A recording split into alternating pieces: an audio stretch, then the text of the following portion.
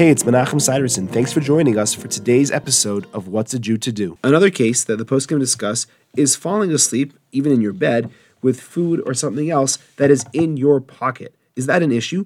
And sometimes it could actually end up being under you, under a sleeping person, right? If you're on your side and the food is in your pocket, probably getting smushed under you while you're sleeping, is that an issue? And the answer is it is not, because it is not under a bed. The problem is not being under a sleeping person, it's specifically being under a bed. There's also some interesting discussion in the authorities about whether this is only the bed of a Jewish person or even under the bed of a non-Jewish person. There are opinions both ways, and practically one should try and be stringent not to place food under the bed of a non-Jewish person either.